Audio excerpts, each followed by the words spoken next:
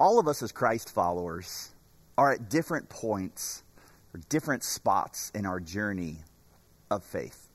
We're all at different parts of our walk with Christ. And for some of you, you may have come to the faith not too long ago, and you're starting out just at the beginning.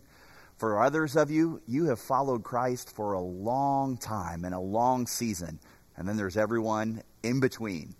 But regardless where you may be on that faith journey, my guess is that you have experienced, even young believers, times of personal famines and certainly trials.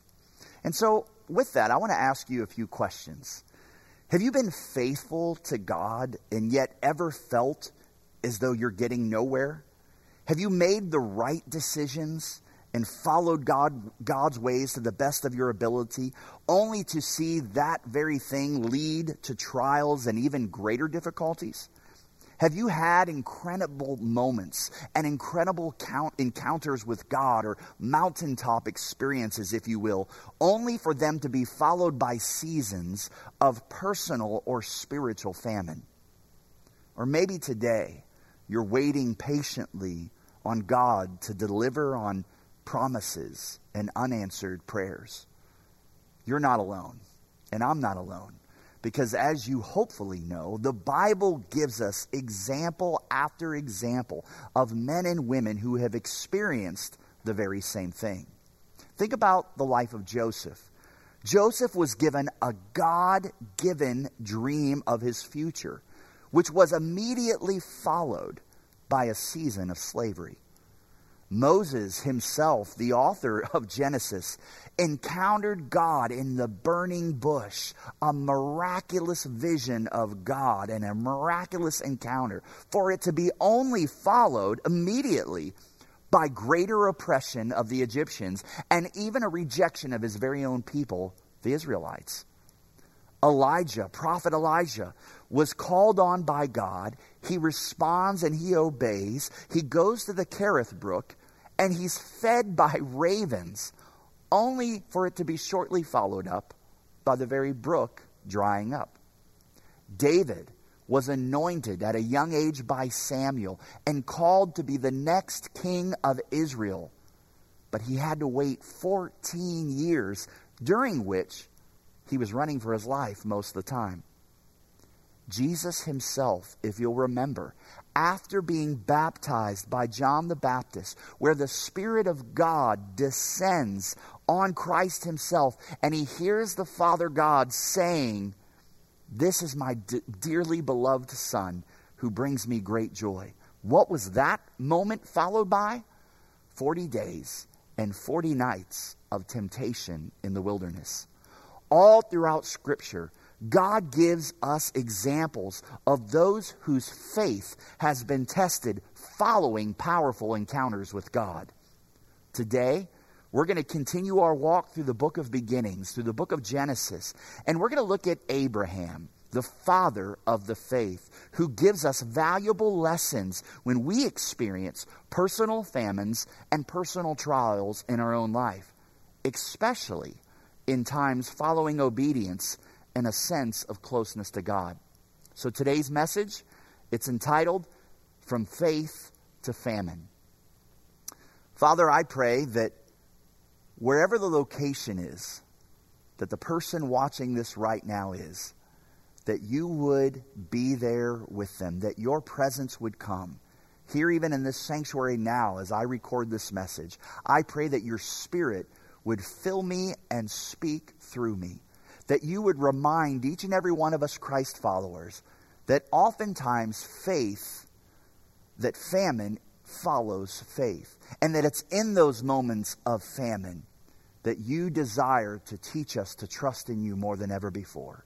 May you do that in the power of your name today. Amen.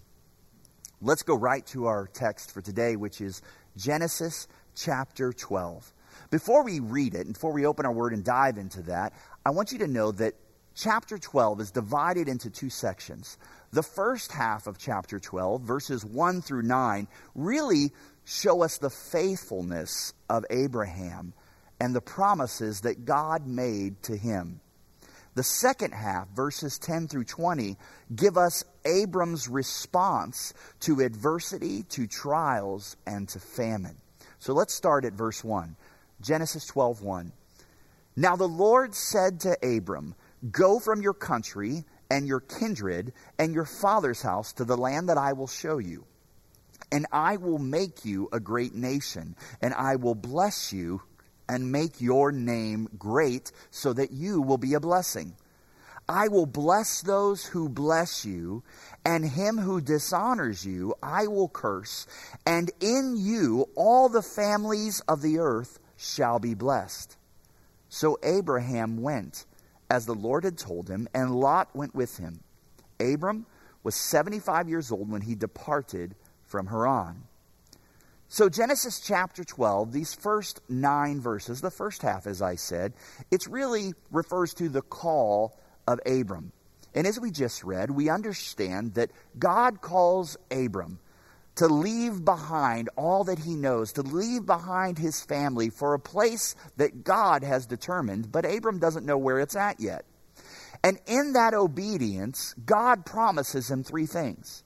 He promises him land, he promises descendants, and he promises him blessing.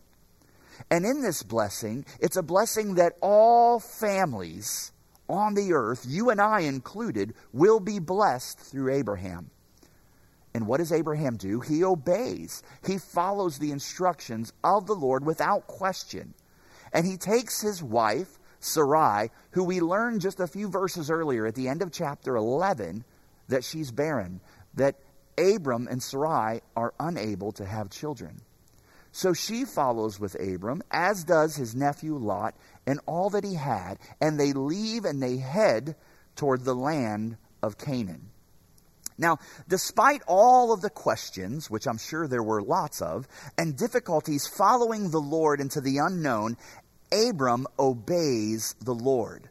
And here's a lesson in obedience for you and I. Simple obedience demonstrates our faith in God. Without any argument recorded in Scripture, Abram follows the Lord's command. Now we go down a little further to verse 7.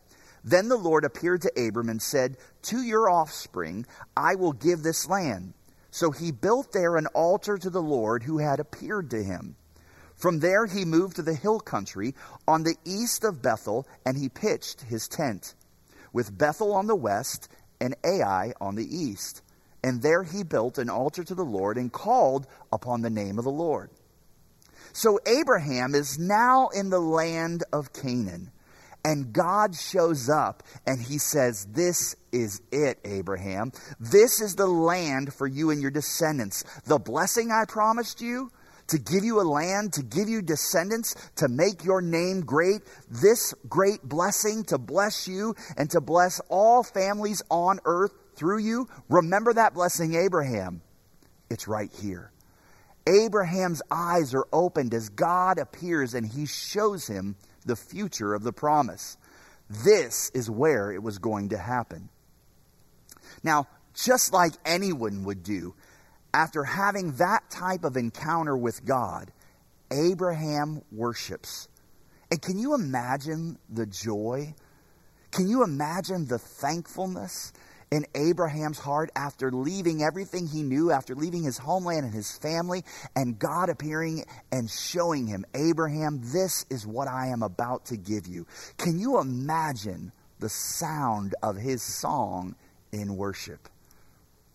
I thought about that, and I wonder if Abraham just sang, "All I have needed thy hand hath provided. Great is thy faithfulness, Lord, unto thee." God was faithful to Abraham. And understand that at this point in Abraham's life, at this point in his life, everything is wonderful. His obedience, Abraham's faithfulness and obedience has led to God showing up and revealing the beginnings of what would be an amazing blessing to him and his future. But all of a sudden, in the midst of this, we get to verse 10, and everything changes. Verse 10 says, "Now there was a famine in the land.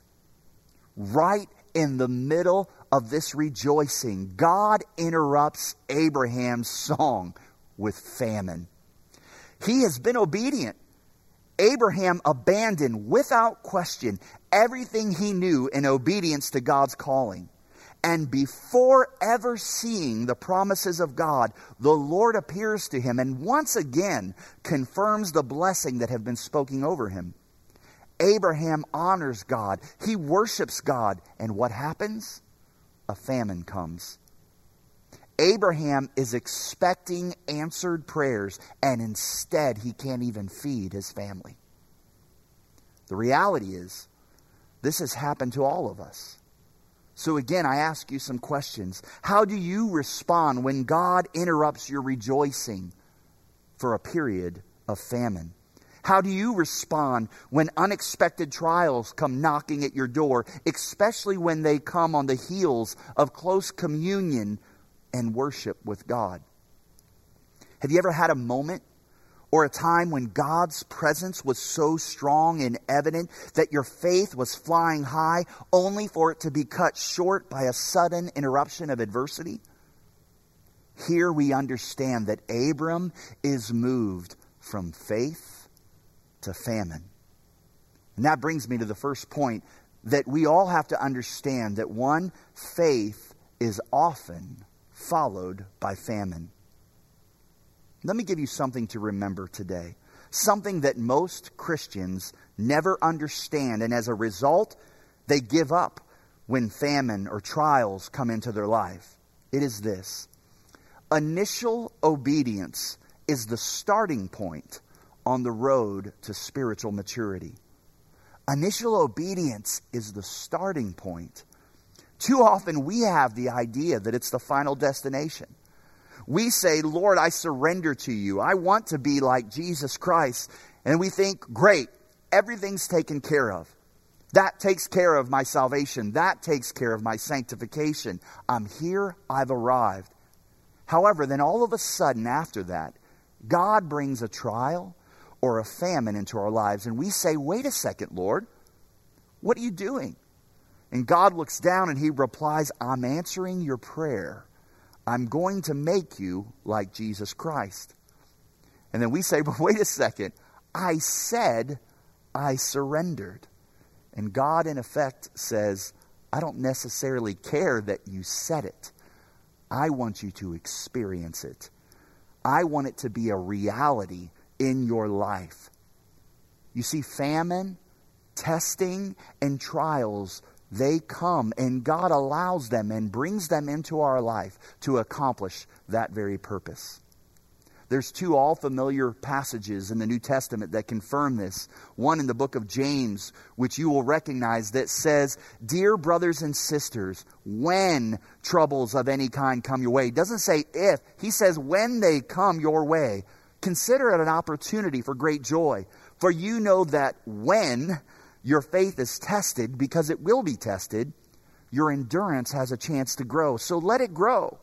For when your endurance is fully developed, you will be perfect and complete, needing nothing. Peter says it in his first epistle as well. Dear friends, he writes, don't be surprised at the fiery trials you're going through, as if something strange were happening to you. You and I should not be surprised when famine comes. We shouldn't be surprised when trials come. We should expect them, because faith is often followed by famine. Let's go back to Genesis 12. If we look later, now there was a famine in the land. So Abraham went down to Egypt to sojourn there, for the famine was severe in the land. In verse 11, it says, when he was about to enter Egypt, he said to Sarai, his wife, I know that you are a woman beautiful in appearance. It's a good thing he said that to his wife, and he recognized it. And when the Egyptians see you, they will say, this is his wife. They will kill me, but they will let you live. So, Sarai, say you're my sister, that it may go well with me because of you, and that my life may be spared for your sake. When Abram entered Egypt, the Egyptians saw that the woman was very beautiful. And when the princes of Pharaoh saw her, they praised her to Pharaoh. And the woman was taken into Pharaoh's house. And for her sake, he dealt well with Abram. And he had sheep, oxen, male donkeys, male servants, female donkeys, and camels. But the Lord afflicted Pharaoh and his house with great plagues because of Sarai, Abram's wife. So Pharaoh called Abram and said, "What is this that you have done to me? Why did you not tell me she was your wife? Why did you say she is my sister, so that I took her for my own wife? Now then, here is your wife. Take her and go." And Pharaoh gave men orders concerning him, and they sent him away and his wife and all that he had. Now there is a lot to unpack there. So before we get to Abraham's words to Sarai and calling him his sister, let's talk about Abraham going to Egypt for a moment. Understand that Abraham is heading to the place that throughout the Old Testament represents rebellion to God and bondage to the world.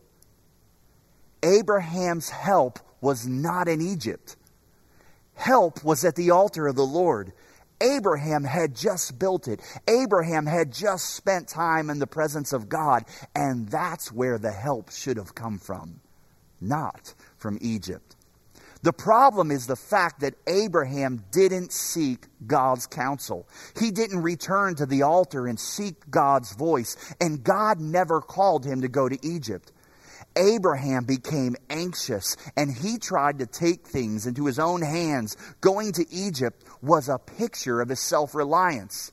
He could have looked and said, "Well, doesn't the Bible say that God helps those who help themselves?" No, it doesn't. And here's the second point. Famines can either lead you closer to God or further away from God. You choose. Trials and personal famines are meant to make us depend on God more. A trial or a famine or suffering is an invitation to pray and to wait on the Lord, to trust and to watch God work. Sometimes His answer will be removing the trial. Sometimes His answer will be giving us the perseverance to carry through it. In fact, oftentimes it's the latter. But always, with His answer, He gives us wisdom to properly respond. Notice these words in Isaiah chapter 30. Isaiah writes, "What sorrow awaits my rebellious children, says the Lord. You make plans that are contrary to mine. You make alliances not directed by my Spirit, thus piling up your sins. For without consulting me, you have gone down to Egypt for help. You have put your trust in Pharaoh's protections.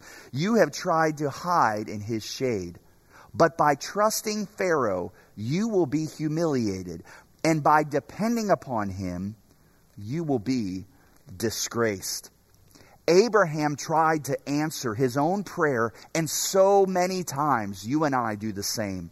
God says, when you go down to Egypt, God says, when you trust in the world system, when you make plans of your own, when you attempt to answer your own prayers, when you attempt and you don't seek my counsel or seek my advice, God says, don't blame me when you get into a mess.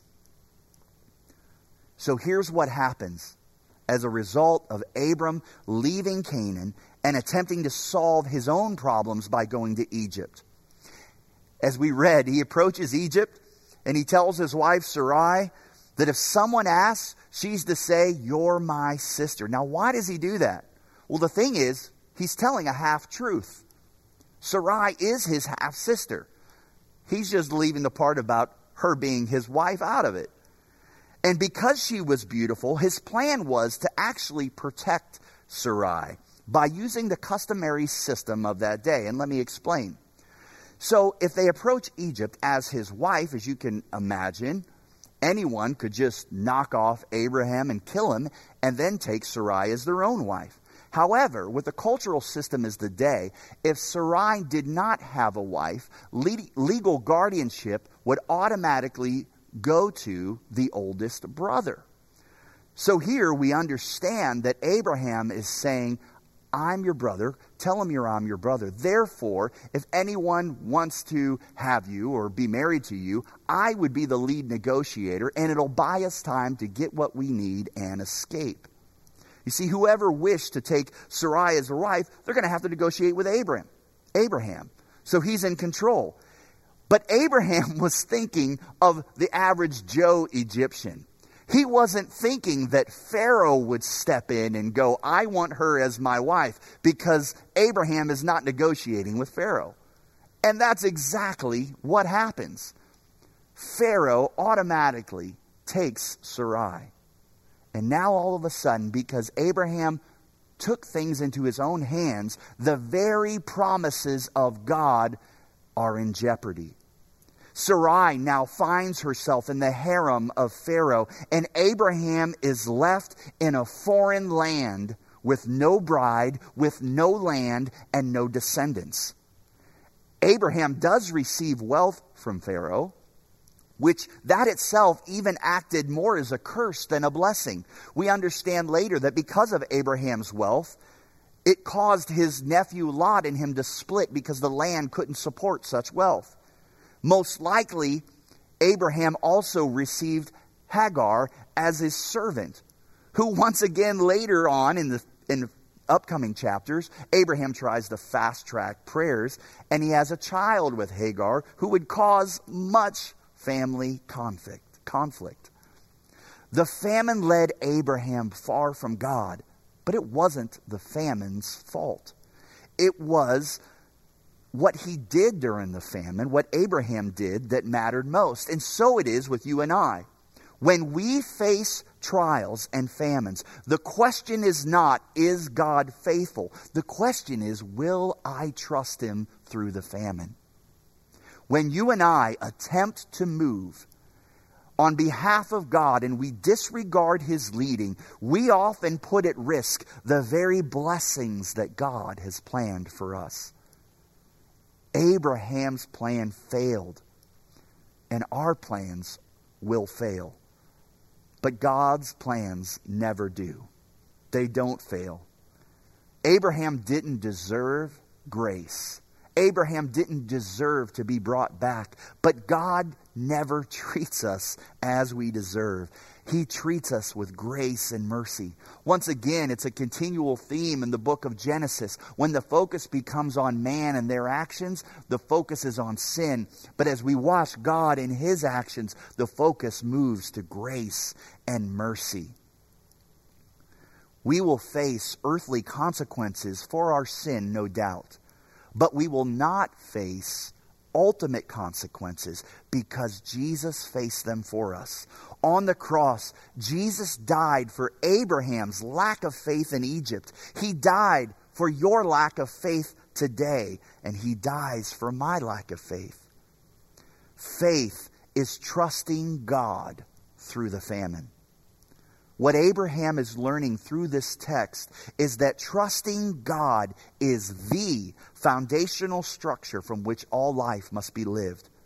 If we don't learn to trust God, we will fail to know anything else about life. Faith equals trust. Hebrews 11, verse 1. Faith shows the reality of what we hope for. It's the evidence of things we cannot see. In other words, trust.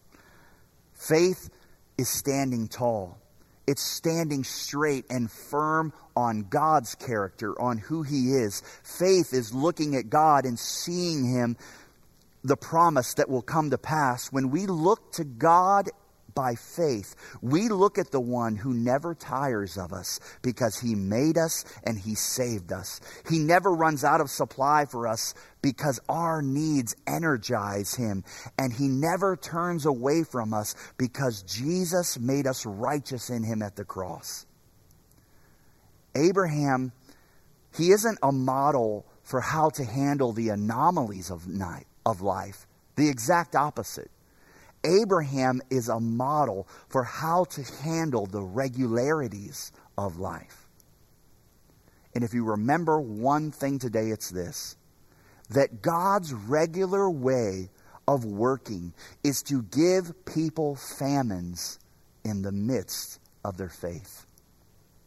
When your faith is tested, if it's being tested and tried right now, know that God is there. You could be moments away from your answered prayer. God could be just moments away from answering the very things you're longing and holding on to.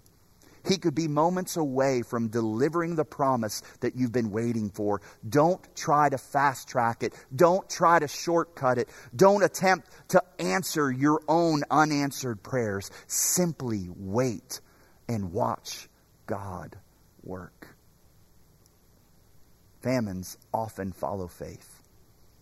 Would you join me as I pray for us today? Heavenly Father, it really is a theme throughout the entire Bible. But we often, as your children, we forget. We forget that we should expect trials, that we should expect suffering, that we should expect famines. And it's often in those powerful mountaintop moving moments where we experience you and we encounter you, that you follow that up with famine so that our faith would be put to the test. So today I pray for those right now. I know there are some that are in the midst of famines, spiritual famines, where their soul is thirsty, their soul is hungry, and they're waiting for unanswered prayers. By the power of your Spirit, would you fuel their faith today? Would you remind them that they are to trust in you? Would you give us the strength and the wisdom not to fast track or try to answer our own prayers, but to rely on you, to have faith and hope for that which is unseeable. Do it in your mighty name. Amen.